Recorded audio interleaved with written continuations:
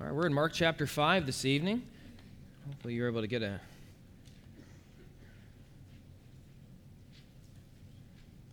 handout on your way in.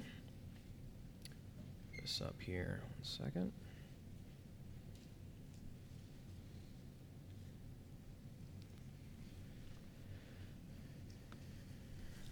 All right, Mark chapter 5, we'll be looking at the entire chapter this evening.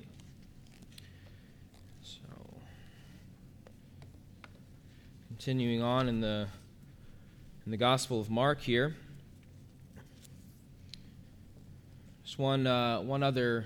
Yeah, does anybody need a handout? I think everybody got it. Are we good? Jeremy, thank you. Everybody good? Okay, awesome. One other, I guess, real quick note as far as things that are coming up. Of course, we had a wonderful conference yesterday, Rooted and Grounded, Steadfast and Secure teen conference here, hosted by the BJU ministry team, which was awesome. They did a fantastic job. Really enjoyed that. And had a good crew here, teens from a number of different churches in the area, and, of course, from our church as well. But we also have Alcatraz coming up, and I know I've mentioned this, we've mentioned a few times, but Alcatraz is really our biggest outreach event of the year. I'm still forming my list of people who are available to help that night. It's May 13th. So if you're here and able to be here, or if you're able to be here, Friday night, May 13th, that would be tremendous. We need a good number of hands on deck. It takes about 20, 25 people to make that work. And in contrast with the event yesterday that didn't really require anything from our folks here, because they came and ran the whole thing, we need everybody. So we can use as much help as possible that night with food and timers and registration, all that good stuff. So if you are able to help that night, if you can shoot me a text or an email or something and let me know. All right, we are in Mark chapter 5. And again, we're going to be covering the whole chapter tonight, but I'm going to read the first few verses, kind of get us started in this narrative, and then we'll pray together. But Mark chapter 5, then they came to the other side of the sea, and they there is, of course, Jesus and his disciples. They've just come off of a really tumultuous time on the Sea of Galilee, okay? We looked at this a number of weeks ago, but Jesus calms the storm on the Sea of Galilee, and we're going to make reference actually to that tonight. But they're now coming to the other side of the sea, again, that is the Sea of Galilee, to the country of the Gadarenes, which is on the southeastern portion of the Sea of Galilee. When he had come out of the boat, immediately there met him out of the tombs a man with an unclean spirit, who had his dwelling among the tombs, and no one could bind him, not even with chains, because he had often been bound with shackles and chains, and the chains had been pulled apart by him, and the shackles broke in pieces. Neither could anyone tame him. So this guy, he's out of control. Nobody can keep him under control. The chains can't even keep him under control. He breaks through the chains. And always, verse 5, night and day, he was in the mountains and in the tombs, crying out and cutting himself with stones. When he saw Jesus from afar, he ran and worshipped him.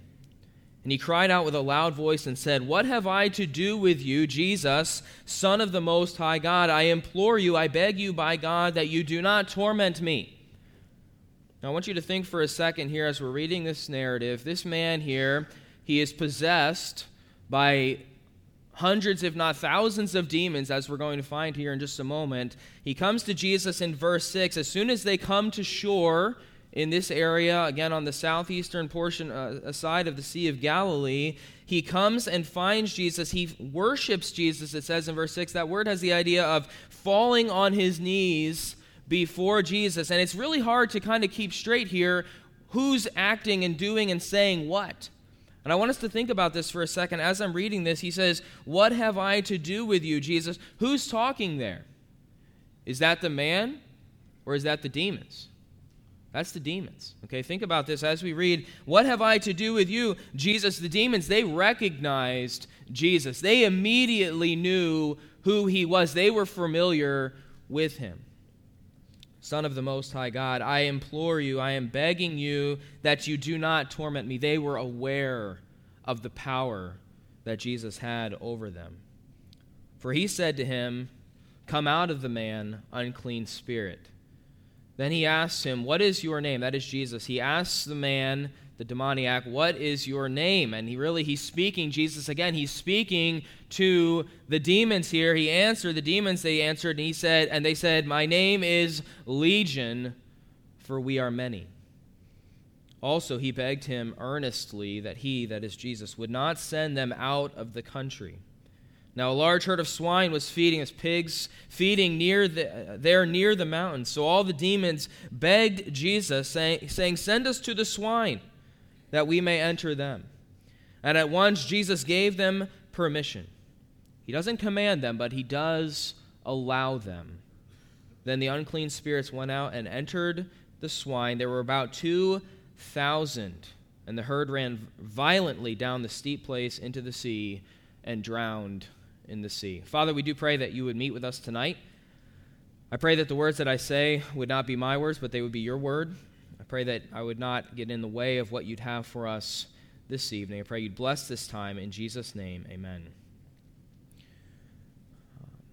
William Ernest Henley, in his famous poem Invictus, that maybe you don't recognize the title, maybe you do, but you will recognize some of the words here. He says this: "Out of the night that covers me, black as the pit from pole to pole," this is the first stanza of his poem, "I thank whatever gods may be for my unconquerable soul." Whatever gods may be, I thank them for my unconquerable soul. Beyond this place of wrath and tears looms but the horror of the shade, and yet the menace of the years finds and shall find me unafraid.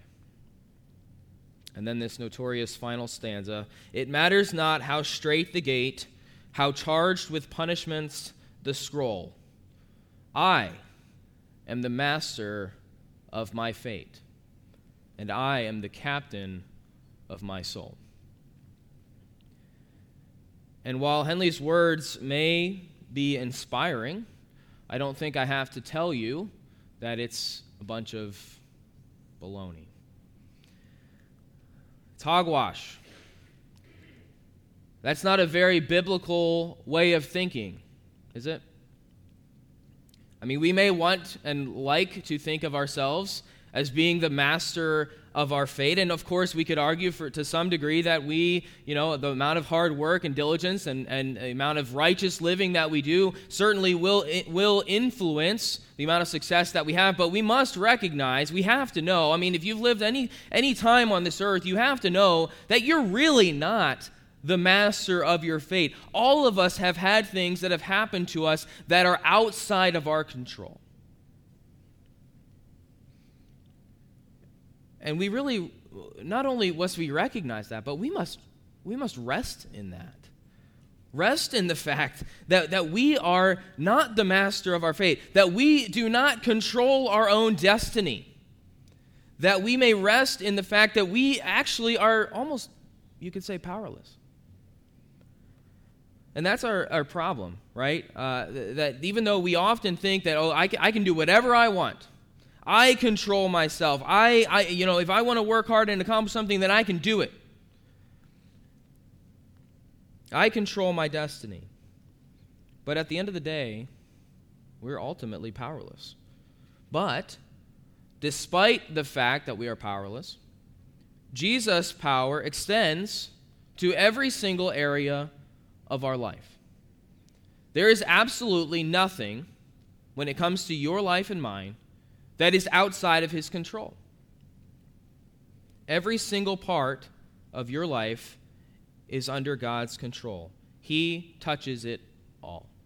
And I think that is part of the picture that Mark is actually painting for us in this passage. We're really getting a full picture of the authority of the Messiah here tonight. You'll notice on your handout that the first point that's listed is actually from chapter 4.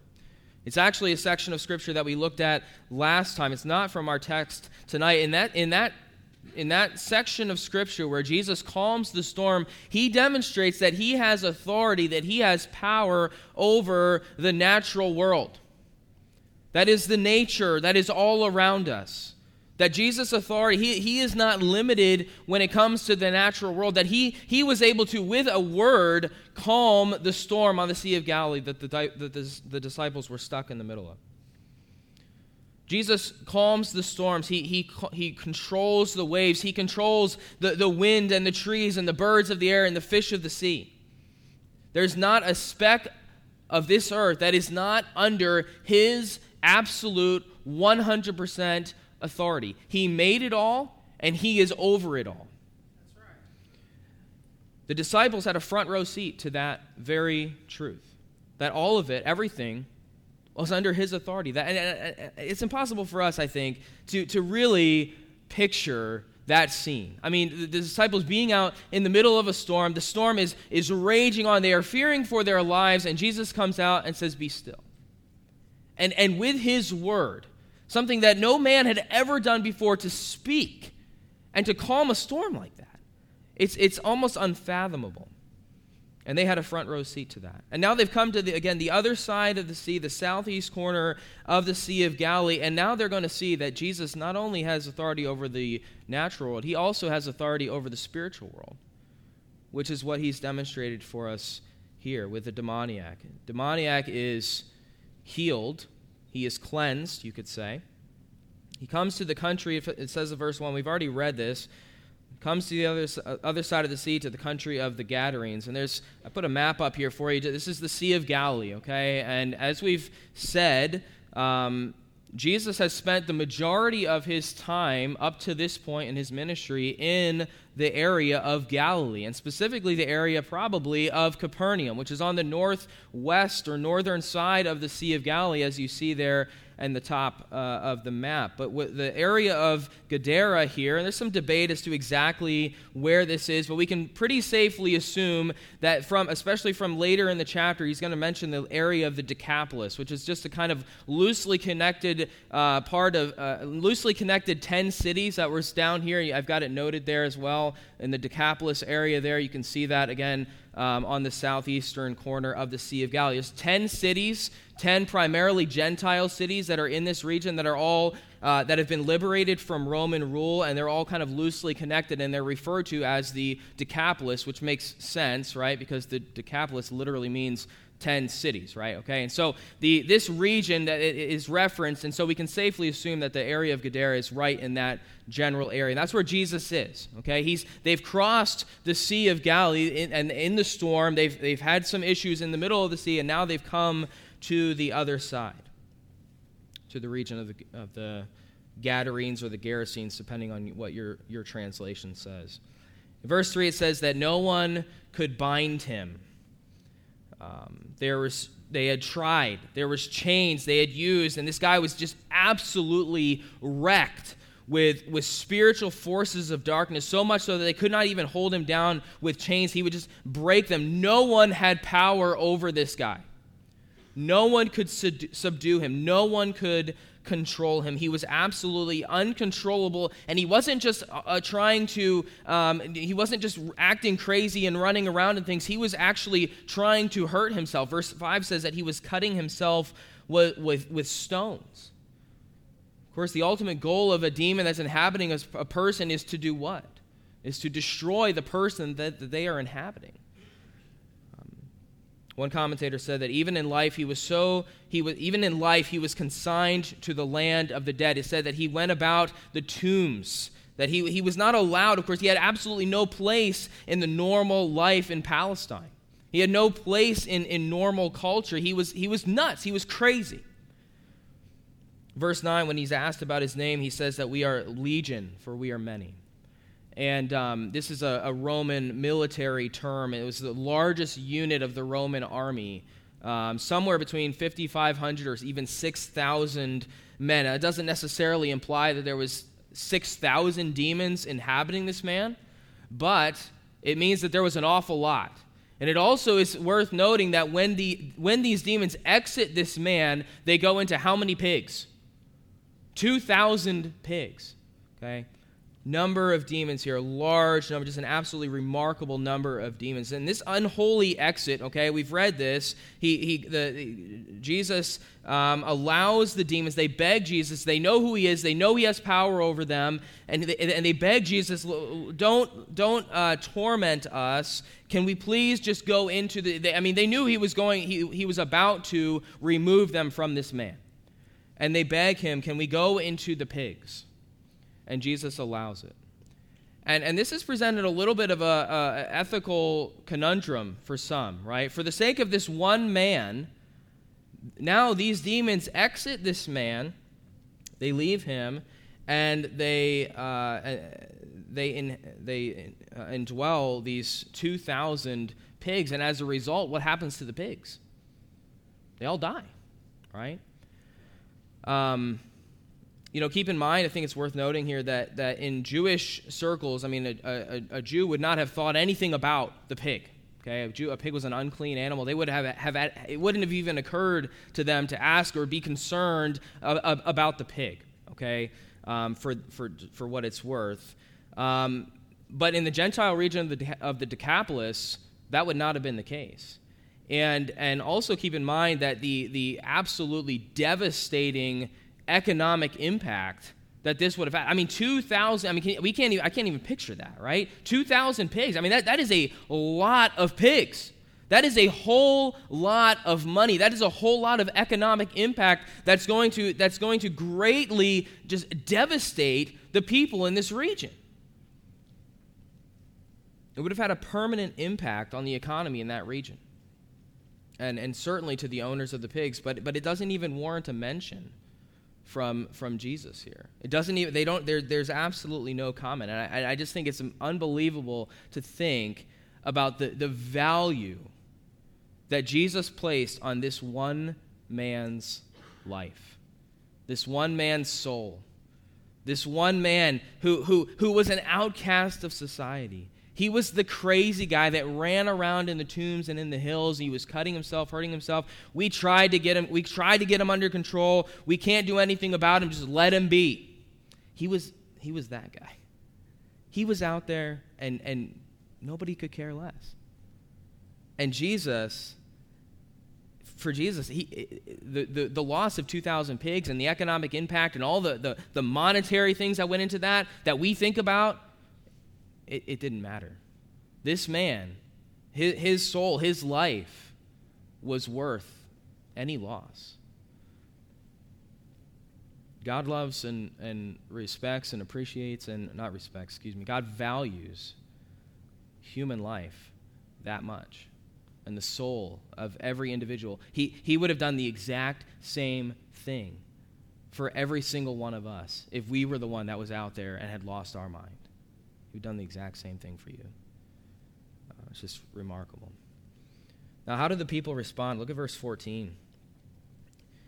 So those who fed the swine fled, and they told it in the city and in the country. They run away, and they went out to see what it was that had happened.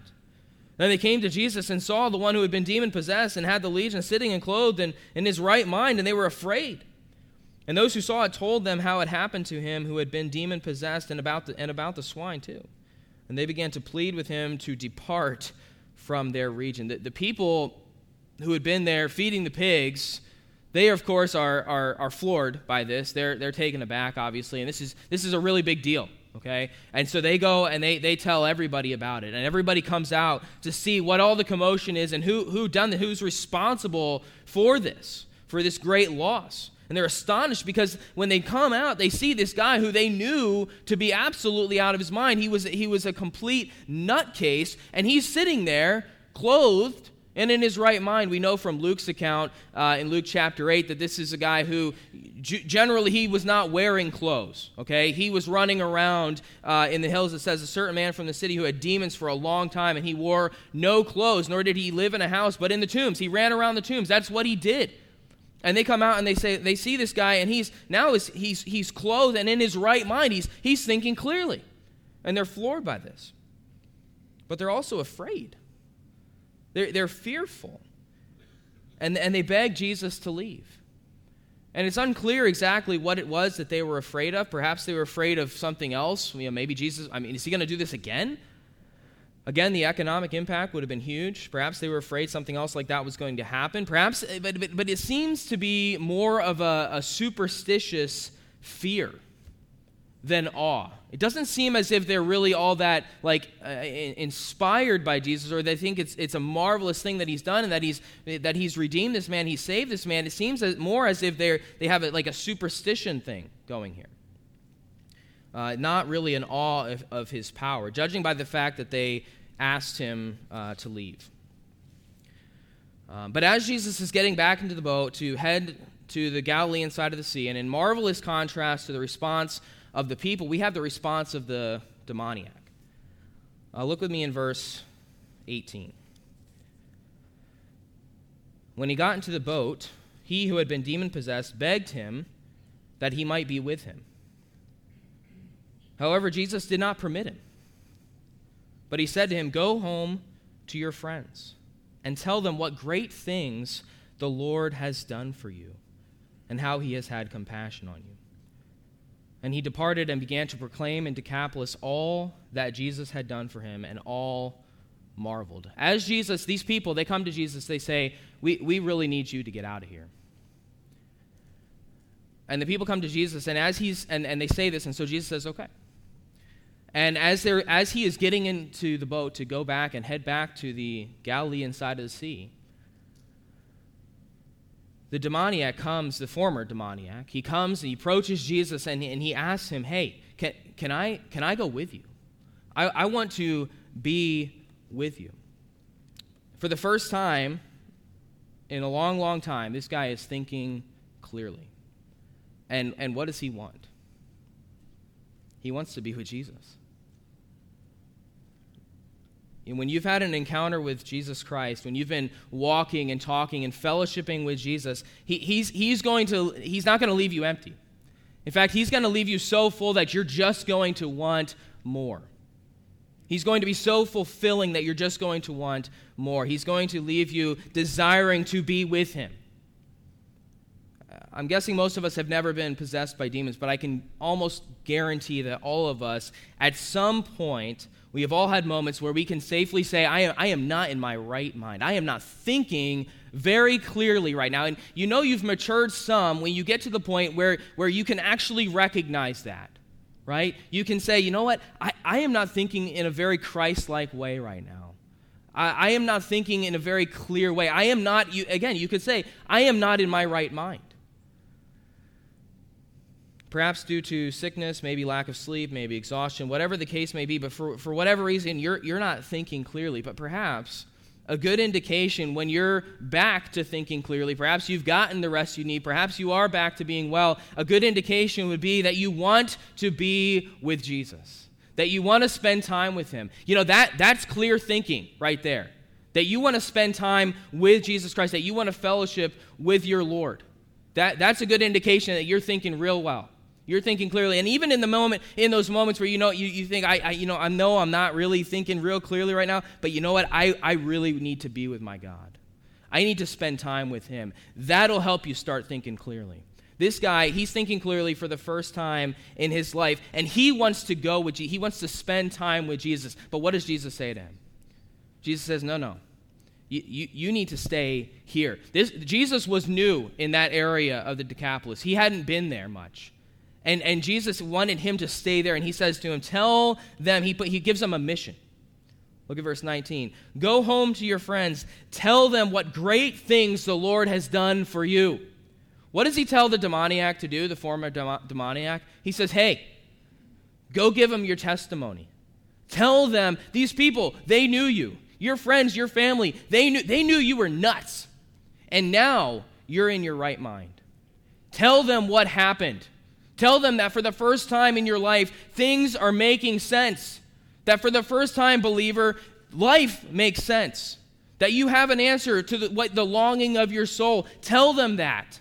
Tell them that you found something that was what you were looking for in your entire life. You found a Savior. You found the Lord Jesus Christ. The gospel is true. Give it to them. Tell them what they need to know. He says, tell them what great things the Lord has done for you. All of us have a testimony. That's our job too. All of us need to tell the story of the grace of God in our lives and what he's done for us.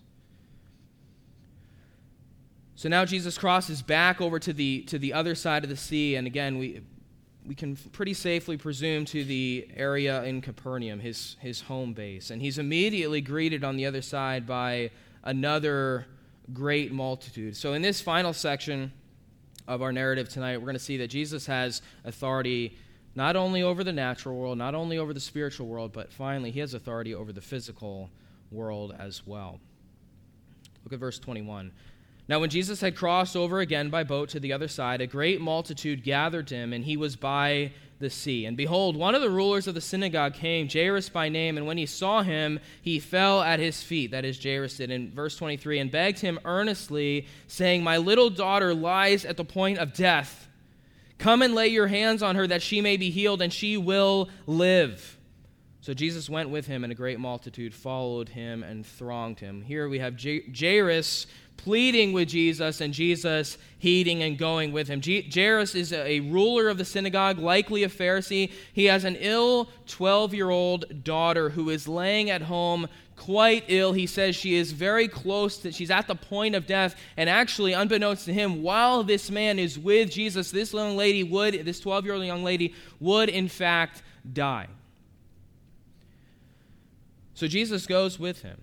And here we have another Markan sandwich, as we have referred to it. It's called intercalation, where Mark inserts, this happens several times throughout the book of Mark, but Mark will insert another narrative, another account of something else that happens that's unrelated to the story that may or may not have happened in succession with the account that he's just described. Now, obviously, like if this was a movie, this would be like a cliffhanger, right? This would be a place where the episode ends and you say, okay, come back next week and find out what happens to Jairus' daughter. She's at the point of death. Jairus comes and he's relieved because Jesus is willing to go with him. Okay, but now we enter into a completely different account, another story entirely of this woman with the issue of blood. And so again, this is where Mark kind of inserts this related story. We'll notice a couple of things, both dealing with a woman, both have some kind of issue or some kind of connection to the number 12. Okay, I'm not big on numbers. Okay, but this young lady is 12 years old. How long had the woman had the issue of blood? 12 years.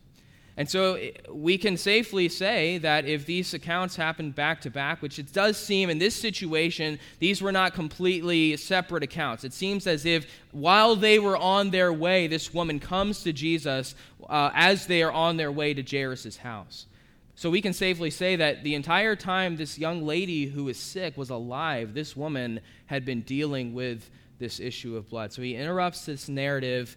And again, it sounds very much as if this woman has come to Jesus while Jairus and he are on their way to attempt to save his very sick daughter. And so at this point, of course, Jairus, this ruler of the synagogue, this Pharisee, likely he's relieved not only that he's found this one that he has heard so much about, this Jesus that he's heard that can actually heal, but Jesus is actually coming with him. And so he's relieved, and he knows, okay, hey, my daughter's going to be okay. Jesus is coming. He's going to make everything okay. He is going to heal my daughter. And just imagine the relief. But as they're making their way through the crowds on their way to Jairus' house, suddenly he's held up, and Jesus says, "Somebody touched me." And can you imagine being Jairus at this point? I mean, what are you thinking? No, we're on our way here, Jesus. There is no time to spare, okay? She is very sick. He had already said she is at the point of death. And they get caught up in the crowd, and of course, everywhere Jesus goes, there's going to be a lot of people following him. And so as they're moving through these crowds, Jesus stops. And he says, "Somebody touched me." Who touched me? And just imagine being Jairus in this situation and thinking, okay, but we've got to keep going. We've got to go. Don't get caught up here. But Jesus is not troubled by this woman. Let's look at verse 25. Now a certain woman had a flow of blood for 12 years and had suffered many things from many physicians. She had spent all that she had and was no better, but rather grew worse. When she heard about Jesus, she came behind him in the crowd and touched his garment, for she said, "If I may only touch his clothes, I shall be made well." Immediately the fountain of her blood was dried up, and she felt in her body that she was healed of the affliction. And Jesus, immediately knowing in himself that power had gone out of him, we don't know exactly how this worked, but one way or another, Jesus felt this was not an ordinary touch. Something had happened. There was some kind of power that had gone out of him, and he was able to sense that power had gone out of him, turned around in the crowd, and said, "Who touched my clothes?" And from Luke's account, we know that all denied it. Everybody said, "Wasn't me. I didn't touch you, Jesus." His disciples, verse 31, said to him, Jesus, you see the multitude thronging around you, and you're asking who touched me? Okay, they're being really, frankly, they're being sarcastic with Jesus. Actually, again, we know from Luke's account that it was Peter, which probably comes as no surprise. Peter and the others. Jesus said, who touched me? When all denied it, Peter and those who were with him said, Master, the multitudes throng and press you, and you say, who touched me? Everybody's touching you, Jesus. What kind of a silly question is that? Effectively is what Peter is saying. And he looked around, Jesus did, to see her who had done this thing. But the woman, fearing and trembling, back in Mark, verse 33, fearing and trembling, knowing what had happened to her, came and fell down before him and told him the whole truth. She says, it was me. I was the one that touched you, Jesus. And he said to her, daughter, your faith has made you well. Go in peace and be healed of your affliction. This woman believed that she could actually just touch Jesus' garment, that he was so powerful that she would be healed of this plague, this issue that had afflicted her for 12 years. I mean, let's pause and understand the kind of life this woman in this culture would have had to live. It would have been terrible. Sick people in our culture today are taken care of and cared for. This woman would have been an outcast of society for 12 years. We won't take the time to look at it. I put the reference on your handout. Leviticus chapter 15 describes the purification process for a woman in this kind of situation. This kind of sickness absolutely would have resulted in her being completely unable to live a normal life. For the last 12 years that she's been afflicted by this, and it's very unlikely that she would have lived much longer at this point. She would have been considered unclean. She would have been unable to go into the temple, to the area of the temple that was designated for women. As she's making her way through the crowd, she is risking making everyone around her, anyone she touches, would have become unclean. Anywhere she went, by Jewish law, she would have been required to announce that she was unclean. She would have been avoided. Again, she would have been an outcast of society. And so when Jesus senses that something has happened, he, again, asks this question, who touched me? And note what it was exactly that made her well. It was not touching the garment. We think of that. We think, oh yeah, because she touched him, she was made well. No. Jesus says, daughter, your what? Verse 34. What has made you well? Your faith. The fact that you believed. That is what has made you well. And now we continue on in the story, and Mark, again, resumes the other side of this narrative in verse 35. While he was still speaking, some came from the ruler of the synagogue's house who said, your daughter is dead. Why trouble the teacher any further? And imagine Jairus' disappointment, thinking, man, I knew we had to get there, Jesus. If we wouldn't have gotten held up here, maybe she would have made it. And as soon as Jesus heard, and it's almost as if he overheard this going on, these words being spoken to Jairus. And as soon as he heard the word that was spoken, he said to the ruler of the synagogue, do not be afraid, only believe. And he permitted no one to follow him except Peter, James, and John, of course, the inner circle of Christ, the brother of James. He came to the house of the ruler of the synagogue, verse 38, saw a tumult, those who wept and wailed loudly. Perhaps these would have been I think most of us familiar with the hired mourners that would have been present in Jewish culture at this time.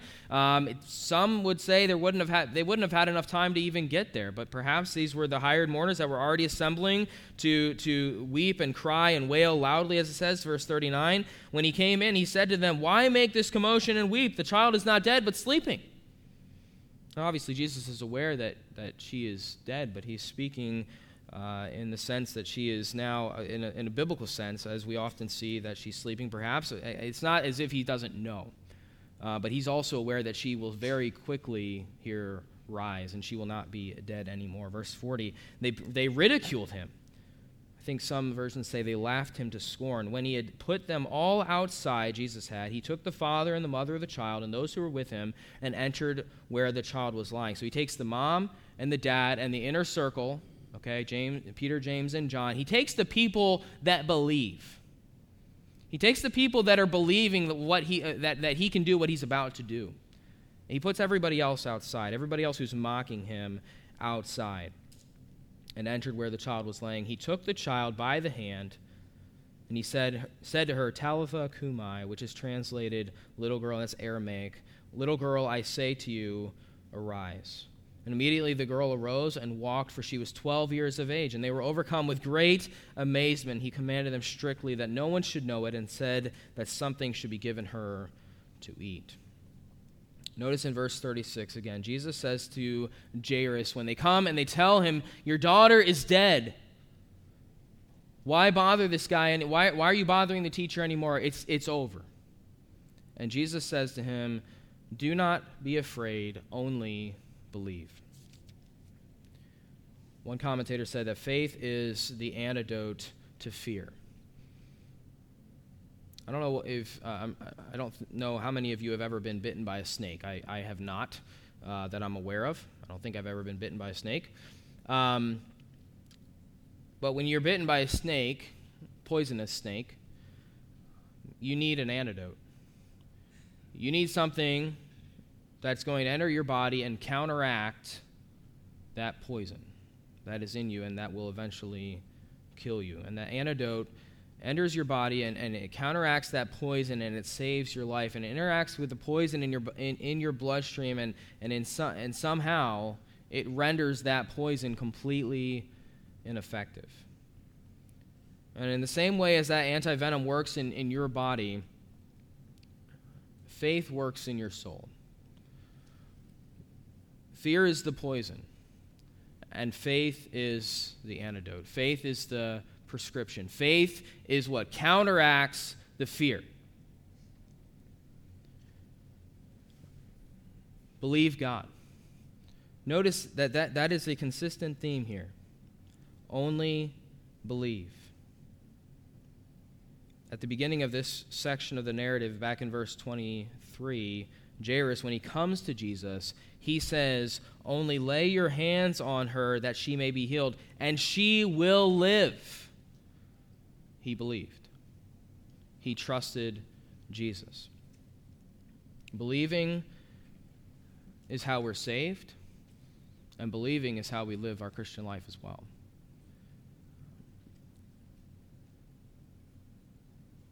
Ask yourself, do I really believe God? Do I really believe what he says in his word about me, about my life? That he is sovereign over me and my life, that he's in control of my life, of every aspect of my life. He controls the natural world. He controls the spiritual world. He controls the physical world. There's nothing outside of that, folks. It's all under his power. It's all under his authority. Do I believe what he says about that? Do I believe that he's really in control? Do I believe that he's really good? He says, do not fear, only believe. The title of our message tonight is Not Out of Reach. And what I mean by that is that there is no iota of your life, there is not a single part of your life that is outside of the reach of Jesus Christ. There's nothing that's out of his sight. There's nothing that's outside of his authority. There's no part of your life that he's going to miss. There's no part of that, I forgot about that over there. It's not going to happen. Nothing's going to slip by his notice. I don't know about you, but I don't recall the last time that I calmed a sea, that I performed an exorcism, that I healed someone, or better yet, raised someone from the dead. It hasn't happened. But our Savior, he did all that in the span of only a day or so. His power extended to every possible area of these people's lives, and it extends to every possible area of your life as well. Your life, your family, your education, your health, your work, your future, your goals, the minutia of your day-to-day life, it's all under his authority and his power. I put Colossians chapter 1 on your handout. Colossians chapter 1, verses 16 and 17. This is speaking of Christ. Okay? Paul, speaking of Jesus, he says, "For by him all things were created." Things that are in heaven, things that are on earth, visible, invisible, whether thrones, dominions, principalities, powers, all things were created by him and for him. And he is before all things, and in him all things consist. That word consist has the idea of continuing. In him all things continue. It has the idea of enduring. It has the idea of existing. It has the idea of holding together. In him all things, in Jesus Christ, all things, everything that he created holds together. It continues, it endures, it exists by his power.